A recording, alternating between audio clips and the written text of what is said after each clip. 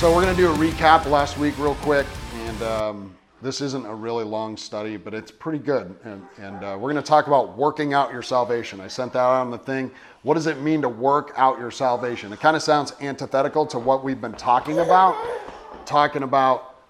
how salvation is a free gift from God, but how do you work out your salvation? So the recap is this. We went over Christ emptying himself, and we discovered what Paul meant when he said that he was emptying himself, or Christ had emptied himself, right? So it's Jesus as the perfect example of humility, right? And this explanation of Christ emptying himself gives us the opportunity to discuss the nature of Jesus Christ as fully God and fully man, or what we call the hypostatic union. So he is fully both, right? And it's vitally important that we as believers who claim that we know Jesus Christ, that we know Jesus Christ, we know the right Christ. Because there's a lot of people that say, I'm a Christian, but they might not know who Jesus really is, right? So it's just important that we know. And we talked about in Matthew 16 how Jesus talked to his disciples, and he was asking this question of them: who do you say that I am? So it was obviously important to Christ, right?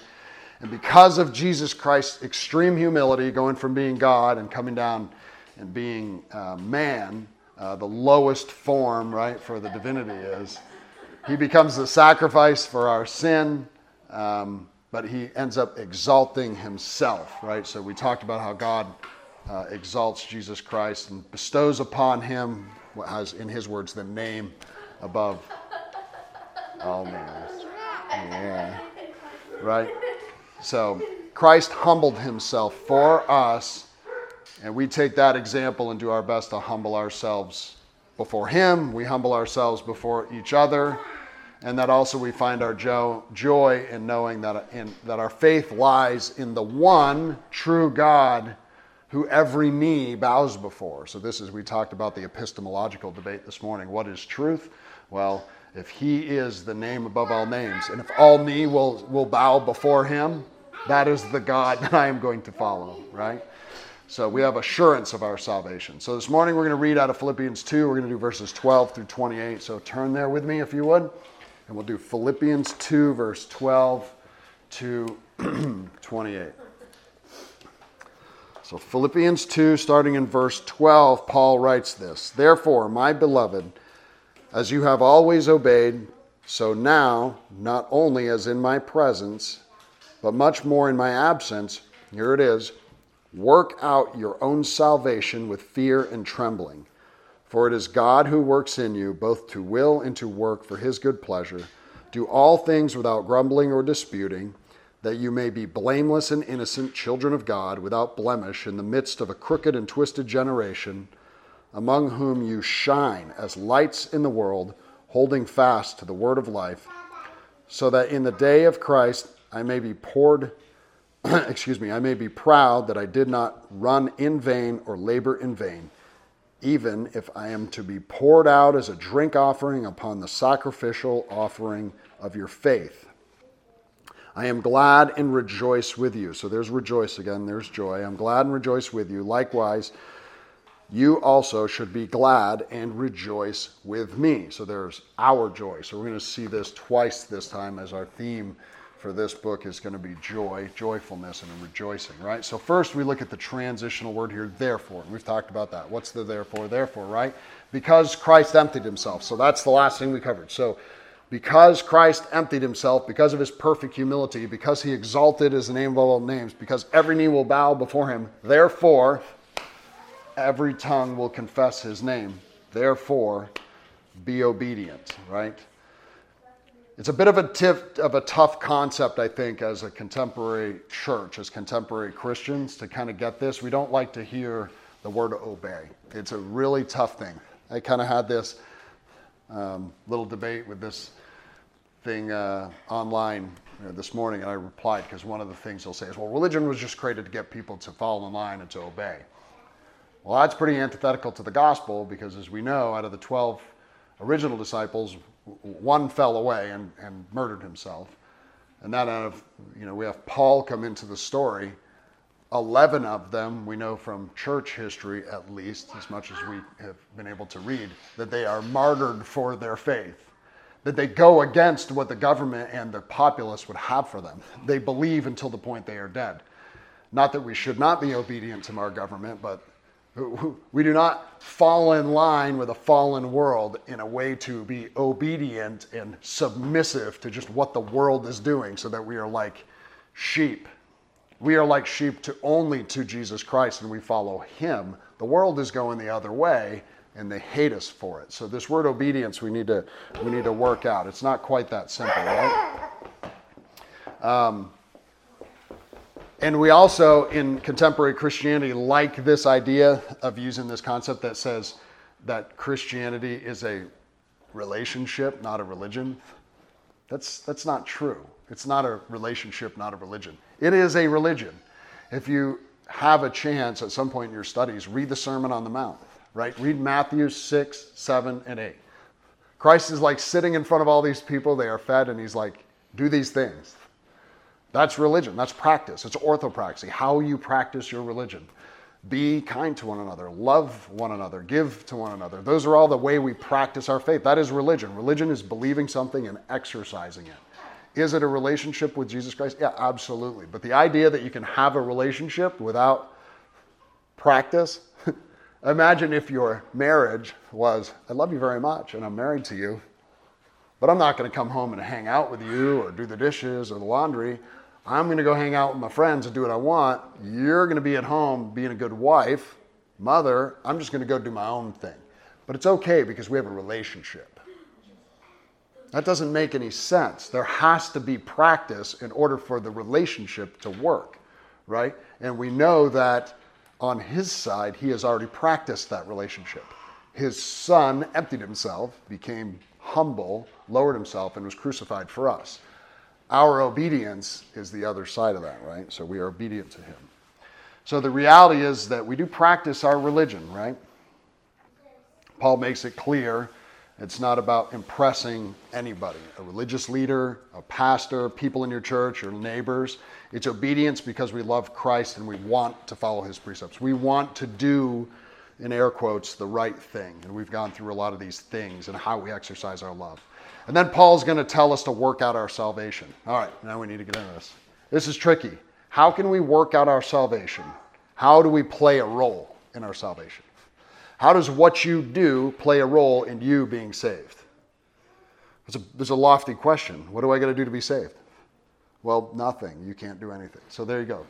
That's the short answer. There's nothing you can do to save yourself. It's only God. It's only his work, right? So in Ephesians, we went over this. In Ephesians 2, 8, and 9, we built the recipe for faith. Paul gave it to us. It says, "For by grace you've been saved through faith, and that not of yourselves." So nothing that you did saved you.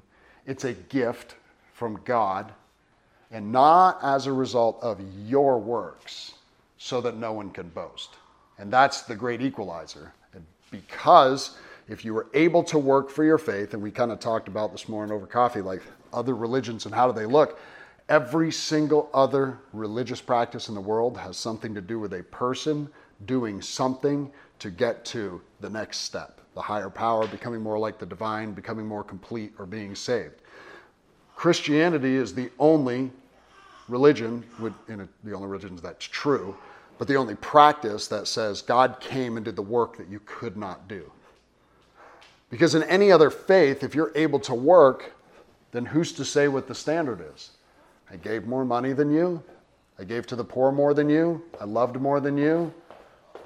I exercised my faith better than you. Well, then what is the standard? Who gets to go? I'm the guy who wore the suit to church for 50 years before I died, so I get a better place in heaven. You know, if it worked that way, then some people would make it off from their own merit. Well, what's the standard? This is why Christ is the standard, and we can't reach it. But that's good news, right? Because then Christ comes and says, I love you, and I want to take you home with me. I'm going to do the work for you, right? Romans 8:3 says, "For what the law could not do, weak as it was through the flesh, God did, sending his own Son in the likeness of sinful flesh, and as an offering for sin, he condemned sin in the flesh." So the work is all God's. He sent his Son in the flesh. Romans 9:16 says this, so then it does not depend on the man who wills or the man who runs, but on God who has mercy. And that is the key. He is merciful towards us, right? So we also know Paul is speaking explicitly in this case to believers, which is important. It says, work out your salvation. So he's not talking to non-believers and saying, hey, you can work out your salvation. He's talking to us. If we're all sitting in this room and Paul was here, he'd be like, you need to work out your salvation. Well, but I'm already saved. How do I work out my salvation if I'm already saved? That's what he's saying, right? Why do they need to? So let's look at this. So in Thayer's lexicon, he defines this term, work out. What does it mean to work out? Really what it says is to do that which something results. To do something that results in some sort of progress. To work to obtain your salvation, or things that bring about a result, right? So out of our humility, this is the theme here, the therefore, out of humility, we are working and striving towards what looks like salvation. From our salvation, we are working in humility to be obedient towards Christ. And it seems like this may be an impossible task here, as Paul asks us to do it with fear and trembling. I mean, it's like, he says, you're saved and you're already saved. Now I want you to work out your salvation in fear and trembling. I want you to be so afraid that I want you to continue to work towards your salvation. But this fear isn't a fear of losing your salvation, but it's a fear, it's a reverence of God, trembling like we may be in the presence of the Father. So it's like, I know that I'm saved. I'm thankful that I'm saved. And I'm going to work like a person who is saved out of my salvation in a way that reverences the God of all creation. He created everything. He saved you. I am thankful for that. He's an amazing God. If we have a chance and you and I sit and talk for a long period of time, I will give you all of my darkest secrets, and you will find that he saved me out of a super, super dark place.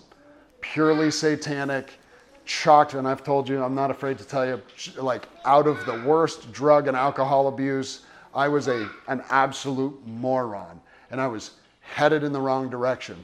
And it is purely miraculous that I was even able to see, and it is because of God's work in me, not because of anything I've done. And now that I am saved and I have that faith and hope and joy in me, I work out of that salvation in reverence to him, out of my humility for what he has done. That is how we work out our salvation. So as we are working out, God is working in, right? So we are working out, God is working in. And that is how we become more humble and more obedient. This is what Paul tells us. It's God who's working in us to will and to work for his good pleasure. Think about this. There's somebody who's not saved in your circle. You are so obedient, so loving, working your fear and trembling, working out your salvation, that somebody around you is like, where's all this joy coming from? Why do you go to church on Sunday? Why are you the person that you are? And you're like, Jesus, that's the answer. You give them your testimony. You tell them about Christ. And God willing, the Holy Spirit enters them. They are saved. This impossible task, this thing that we cannot do, that God does in them, brings us joy. But what does it do most importantly? It glorifies the Father. The work that he has done in you, you get to take part in, and it reaches other people, and it glorifies him more. And it's almost like he goes, look what I did in you. What I did in you reaches them. That's you working out your salvation. What I'm doing inside of you to make you more humble, trying to look like my son, you are reaching the people in your family. You are teaching your kids. You are loving your wife. You are loving your spouse. You are loving your extended family and your neighbors. And you are reaching them for me. And that brings him joy. It brings him glorification. He does it to glorify himself. He allows us to be a part of the redemption story, of the salvific story. This is us working out our salvation, right? The Spirit dwells in us and is working on our heart, on our spirit, on our desires, on our tenderness, and our willingness to break away from the world and go into it as strangers and work in it. I like this quote. I use his name quite a bit, but C.H. Spurgeon, Charles Haddon Spurgeon, right? He says this: some professors appear to have imbibed the notion that the grace of God is a kind of opium with which men may drug themselves into slumber. And their passion for strong doses of sleepy doctrine grows with that which it feeds on. God works in us. They say, therefore, there is nothing for us to do. Bad reasoning, false conclusion. God works, says the text. Therefore, we must work out because God works in us. This is the result. It's not a religion, it's a relationship. God saved me, I'm good. I can go in and out of church on Sunday or not. I can do what I want. I'm saved. I'm a Christian. I've got a tattoo of a Christian verse on my shoulder or my arm. I'm good. I'm saved. I'm safe. What Spurgeon is saying here is that is sleepy doctrine. It's like opium. You've got it in your head that everything's okay. Well, God is saying everything's not okay. I am working in you, and He's a God that produces results. And if I am working in you, then what reciprocates is you working. It's you doing stuff. Out of your salvation, you are loving, treating people well, caring for, serving people, starting with your family and then making your way out in concentric circles. This is the Christian walk. This is working out our salvation. We must work out because God works in, right? It's a beautiful way to look at the way God gives us, as I mentioned before, the ability to take part in His plan for us is to be a part of His salvific plan to reach other people. It's an opportunity, right? He does all the saving, but He gives us a role. He gives us a role, right? And you've probably heard me say this before, but I never liked the empty ideas of getting commands that don't have like go do this, go love your wife. How? I don't know how. If nobody told me how to love my wife, I wouldn't know how to do it. And I bring this up because it's a bad idea. Carol and I are on the cusp of divorce at one point in time. We were going to a phenomenal church with phenomenal teaching and great things going on. We just ended up with a bad counselor. Like we walk into church, like our marriage is falling apart. We don't know what to do. And the answer was, go read your Bible together. Okay. I don't know what that means. Like, where do we start? Do I start in Genesis? It seems like a weird place. But I don't know. I don't know where to go. Can you give me more than that? And he didn't. So I think it's better than empty results is tell me how to do something. What does it mean, right? I want a definitive answer. I'm plan oriented, like you guys, most military guys. Like if I want a plan. I want to know where we're going, when, how we're going to get it done. I want to be properly trained before I get there. I want to know what the outcome is supposed to be. And if we get in trouble, how do we get out?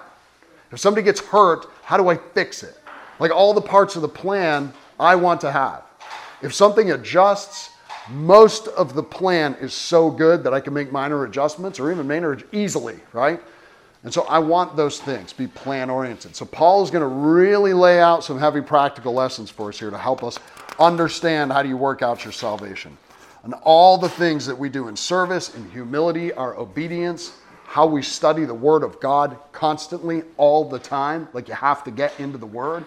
Our love for one another, this is all part of it. All these things should be done, how? Without grumbling and without dispute. We are joyful Christians. We do all these things out of joy. So, this is what I've found. Here's how we find out the practical side. This is how my recipe, if you will, the practical way to get your joy going. Read the book. I can't say it enough. Read the book, the Theopneustos. Let the Holy Spirit pour Himself over you. There's a physical pouring out of the Spirit when you read the book. Read first thing in the morning and pray. And while you pray, thank God, number one, that you have a Bible.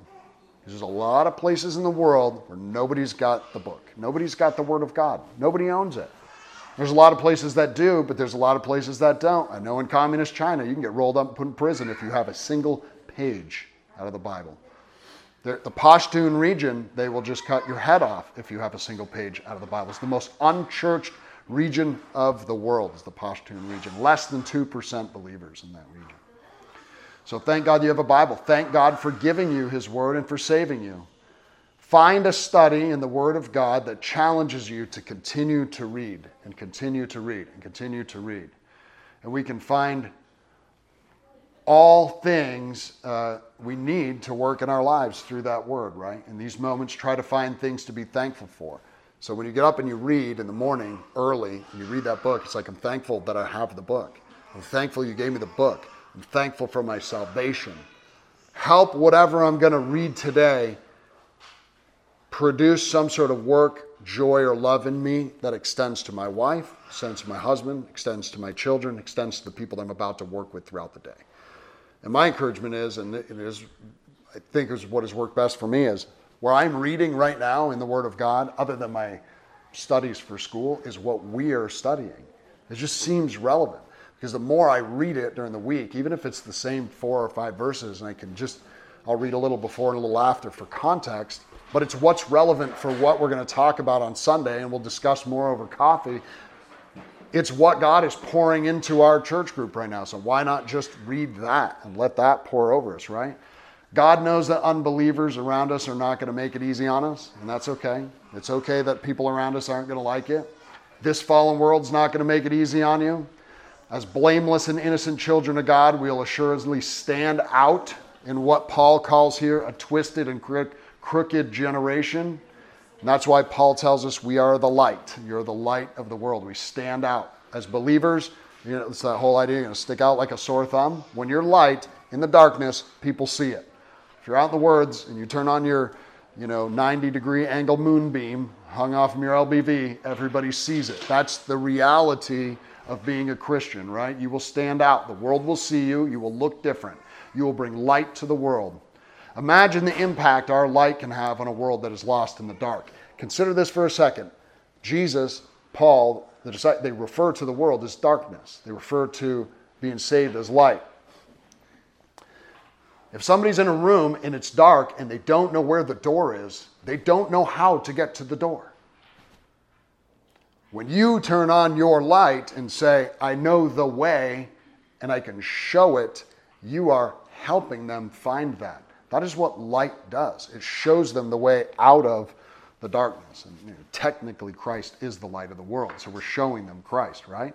Imagine the impact our light can have on a world that is lost in the dark. As we hold fast to the word of life, which is the gospel, people will see your light, and the impact of salvation will resonate with those people.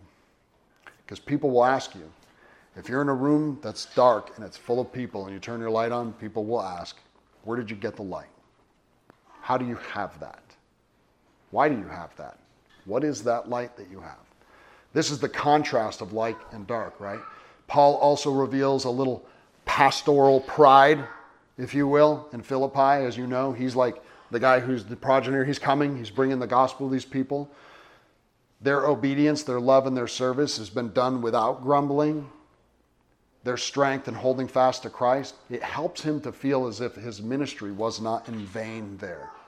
And this is, I'll say, any pastor of a church that's been beaten close to death and imprisoned, like Paul, would like to know that his flock has developed in their faith. Like he's poured himself out to the point where he's been beaten almost to death numerous times. Now he's in prison. He'd like to know that they go, he loves us enough that he continues to do this.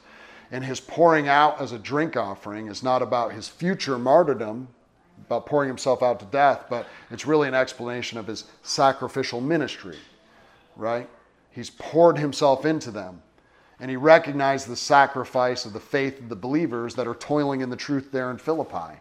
In this, Paul rejoices, and he encourages all of them to rejoice with them, with each other, and with him. The sacrificial service that Paul's referring to, the service that believers do, is a priestly service. So people who are believers, who are saints, conducting a priestly service, pouring themselves out for each other, loving one another, and being joyful in that. Paul calls the Romans to the same type of service when he calls them in Romans 12. And he says this, he says, I appeal to you therefore, brothers, by the mercies of God, to present your bodies as a living sacrifice, holy and acceptable to God, which is your spiritual worship. This is what we do when we bring the light to the world. The world isn't going to like it. We're going to go flip that light switch on and be bright among them, and people are going to be attracted to it for basically, one of three things happens. People will go away from the light. They don't want to see it. People will be attracted to it like a bug lamp. they want to come to it and try to destroy it, right? Because they hate it. And then other people will come to it because they will see hope. So that's essentially what happens. And that is your priestly service, is to be that light always, right? Part of our worship. So this is the purest worship that we have, to become a living sacrifice through our service. When we sacrifice for our spouses, for our kids, and for one another, it's the most pure sacrifice that we can have. And I want to close with a verse that's taken from Peter's epistle. Let me read this for you. From 1 Peter 2, in verse 9, it says this. Peter wrote, "You are a chosen race, a royal priesthood, a holy nation, a people for his own possession, that you may proclaim the excellencies of him who called you out of darkness into this marvelous light." We, friends, are a royal priesthood. We are called for this work, right? You were all called to the military to do a work to make the world a better place. You were called by Christ to be a light to the world, sacrificially, right? The world is wicked, it is twisted, but you are a light in the darkness of it. That's what you were called for. God has chosen each one of us in our own ministry, in our own ways. And you might not feel like it sometimes. You might feel like, I don't have a ministry, because you don't have maybe a church building or a sign, or you don't have I'm not feeding the homeless today. That's okay. That's not the truth. The world might be stacked up against you, which it is. Your finances might be tough. The babies might not be sleeping all the time. The school system might be fighting you. They might be fighting your kids. And when the news is nothing but war and rampant sinfulness, we still have our own ministries. We all still have a ministry that we are called to. Not everyone's gifted to preach or teach. Not everyone has a lot of money to give. But everyone who is saved has the Holy Spirit living inside of them. Every person who is saved has the God of all creation living inside of them. Every person who has confessed Christ with their lips has the power to change the world living inside of them, because it is God who dwells in you. Because you can share that love of Christ with someone. Most of us in here have family that we can love and show Christ's love to. That is your first ministry. Loving your wife, loving your husband, loving your kids. That's ministry. That's where it all starts. And we all have a church family. We all have in here to love one another. And when someone has needs, we meet those needs. That's sacrificial ministry. That is a ministry. Don't leave here thinking you don't have a ministry. This is where Paul found his joy. Right here in the ministry of the church. He's pouring himself into it. And this is where we, believers, friends, we can find our joy. Find your own little ministry. Work on that. My wife and my kids, my husband and my kids. Realize the impact you're making for the kingdom. You will leave a legacy. You will leave a legacy. It will be a good legacy or it will be a bad legacy, but you will leave a legacy with what you do and what you share. Realize that what you do has kingdom impact. Realize that sharing Christ with your kids leaves a legacy of hope for them. Realize that by joining together here as a church family and loving one another, that you are lifting somebody else up in this group. Because as you know, people have come in here who need prayer for something. In their marriage, with their kids, with the school system, with their work, they need your prayers, and you lift them up by being here in a way that you might not even realize. And remember that when we started this study, I said we need to realize there's a difference between happiness and joy. Joyfulness is the overarching theme here. So what's the difference between happiness and joy, right? Happiness is a feeling you get, a sensation of satisfaction, and joy is realization of the hope of Jesus Christ, right? Paul finishes out this section that we're reading, and he says, likewise, you should also be glad and rejoice with me, right? Believers should be glad and rejoice with him. So we can be happy, actually happy, and find joy in our ministry. For me, the best example that I can give you of this is like my kids. When you share Christ with your kids and your kids are baptized, it makes you happy. But it also brings you joy. And it should make you happy. It brings joy because I know that the hope of Christ no longer just lives in me, it also lives in them. And for them, they get eternity with Christ. No matter how much I mess up, it doesn't matter because Christ has them saved. Worry not me. He is the truth and he has saved them. That makes me joyful. But you know what else? That makes me really happy. It makes me happy to know that they are safe. It makes me happy to know that they are loved. It makes me happy to know that I am a failure in so many ways, and he is not a failure in any way ever. He will succeed. No matter how bad I mess up being a parent, he is going to be a perfect father. No matter the words that I use in raising them that I've used incorrectly, out of place, out of timing, whether it's been too mean or too soft or just not hitting the mark, that in him is perfection. And when they believe in him and they go home to him, they will realize he is a good, good father. And he has done everything perfect because he humbled himself and came for us, sacrificed himself so that he can sit on the throne with this, the world as his footstool, and everybody will bow before him. Joining together in faith makes us happy. This should bring you joy. Father, we are thankful for you. We are joyful together as a church family. We are happy together as a church family that we may be able to share our resources, that we can look forward to upcoming ministry opportunities to serve people, that we can look forward to just being caring of one another in any needs that may arise. We are thankful, Lord. We are thankful that it is you that does the work and not us, because we could just simply not come up with the right ways to serve one another. It is you, Lord, that presents the means. It is you, Lord, that presents the opportunity. And it is up to us, Lord, to joyfully respond to you. And we are thankful for this group. We are prayerful for those who were not able to make it today. And we just ask, Lord, that you would protect them and guide them throughout their week. And we'd ask that you bless all of our families richly. That moms and dads in this room would realize their first ministry is one another. That they will leave a legacy of hope for their kids. And that they would do so happily and joyfully. And we're thankful for you, Lord, and for your sacrifice on the cross. And we pray all of these things in the name of our precious and holy Savior, Jesus Christ. Amen.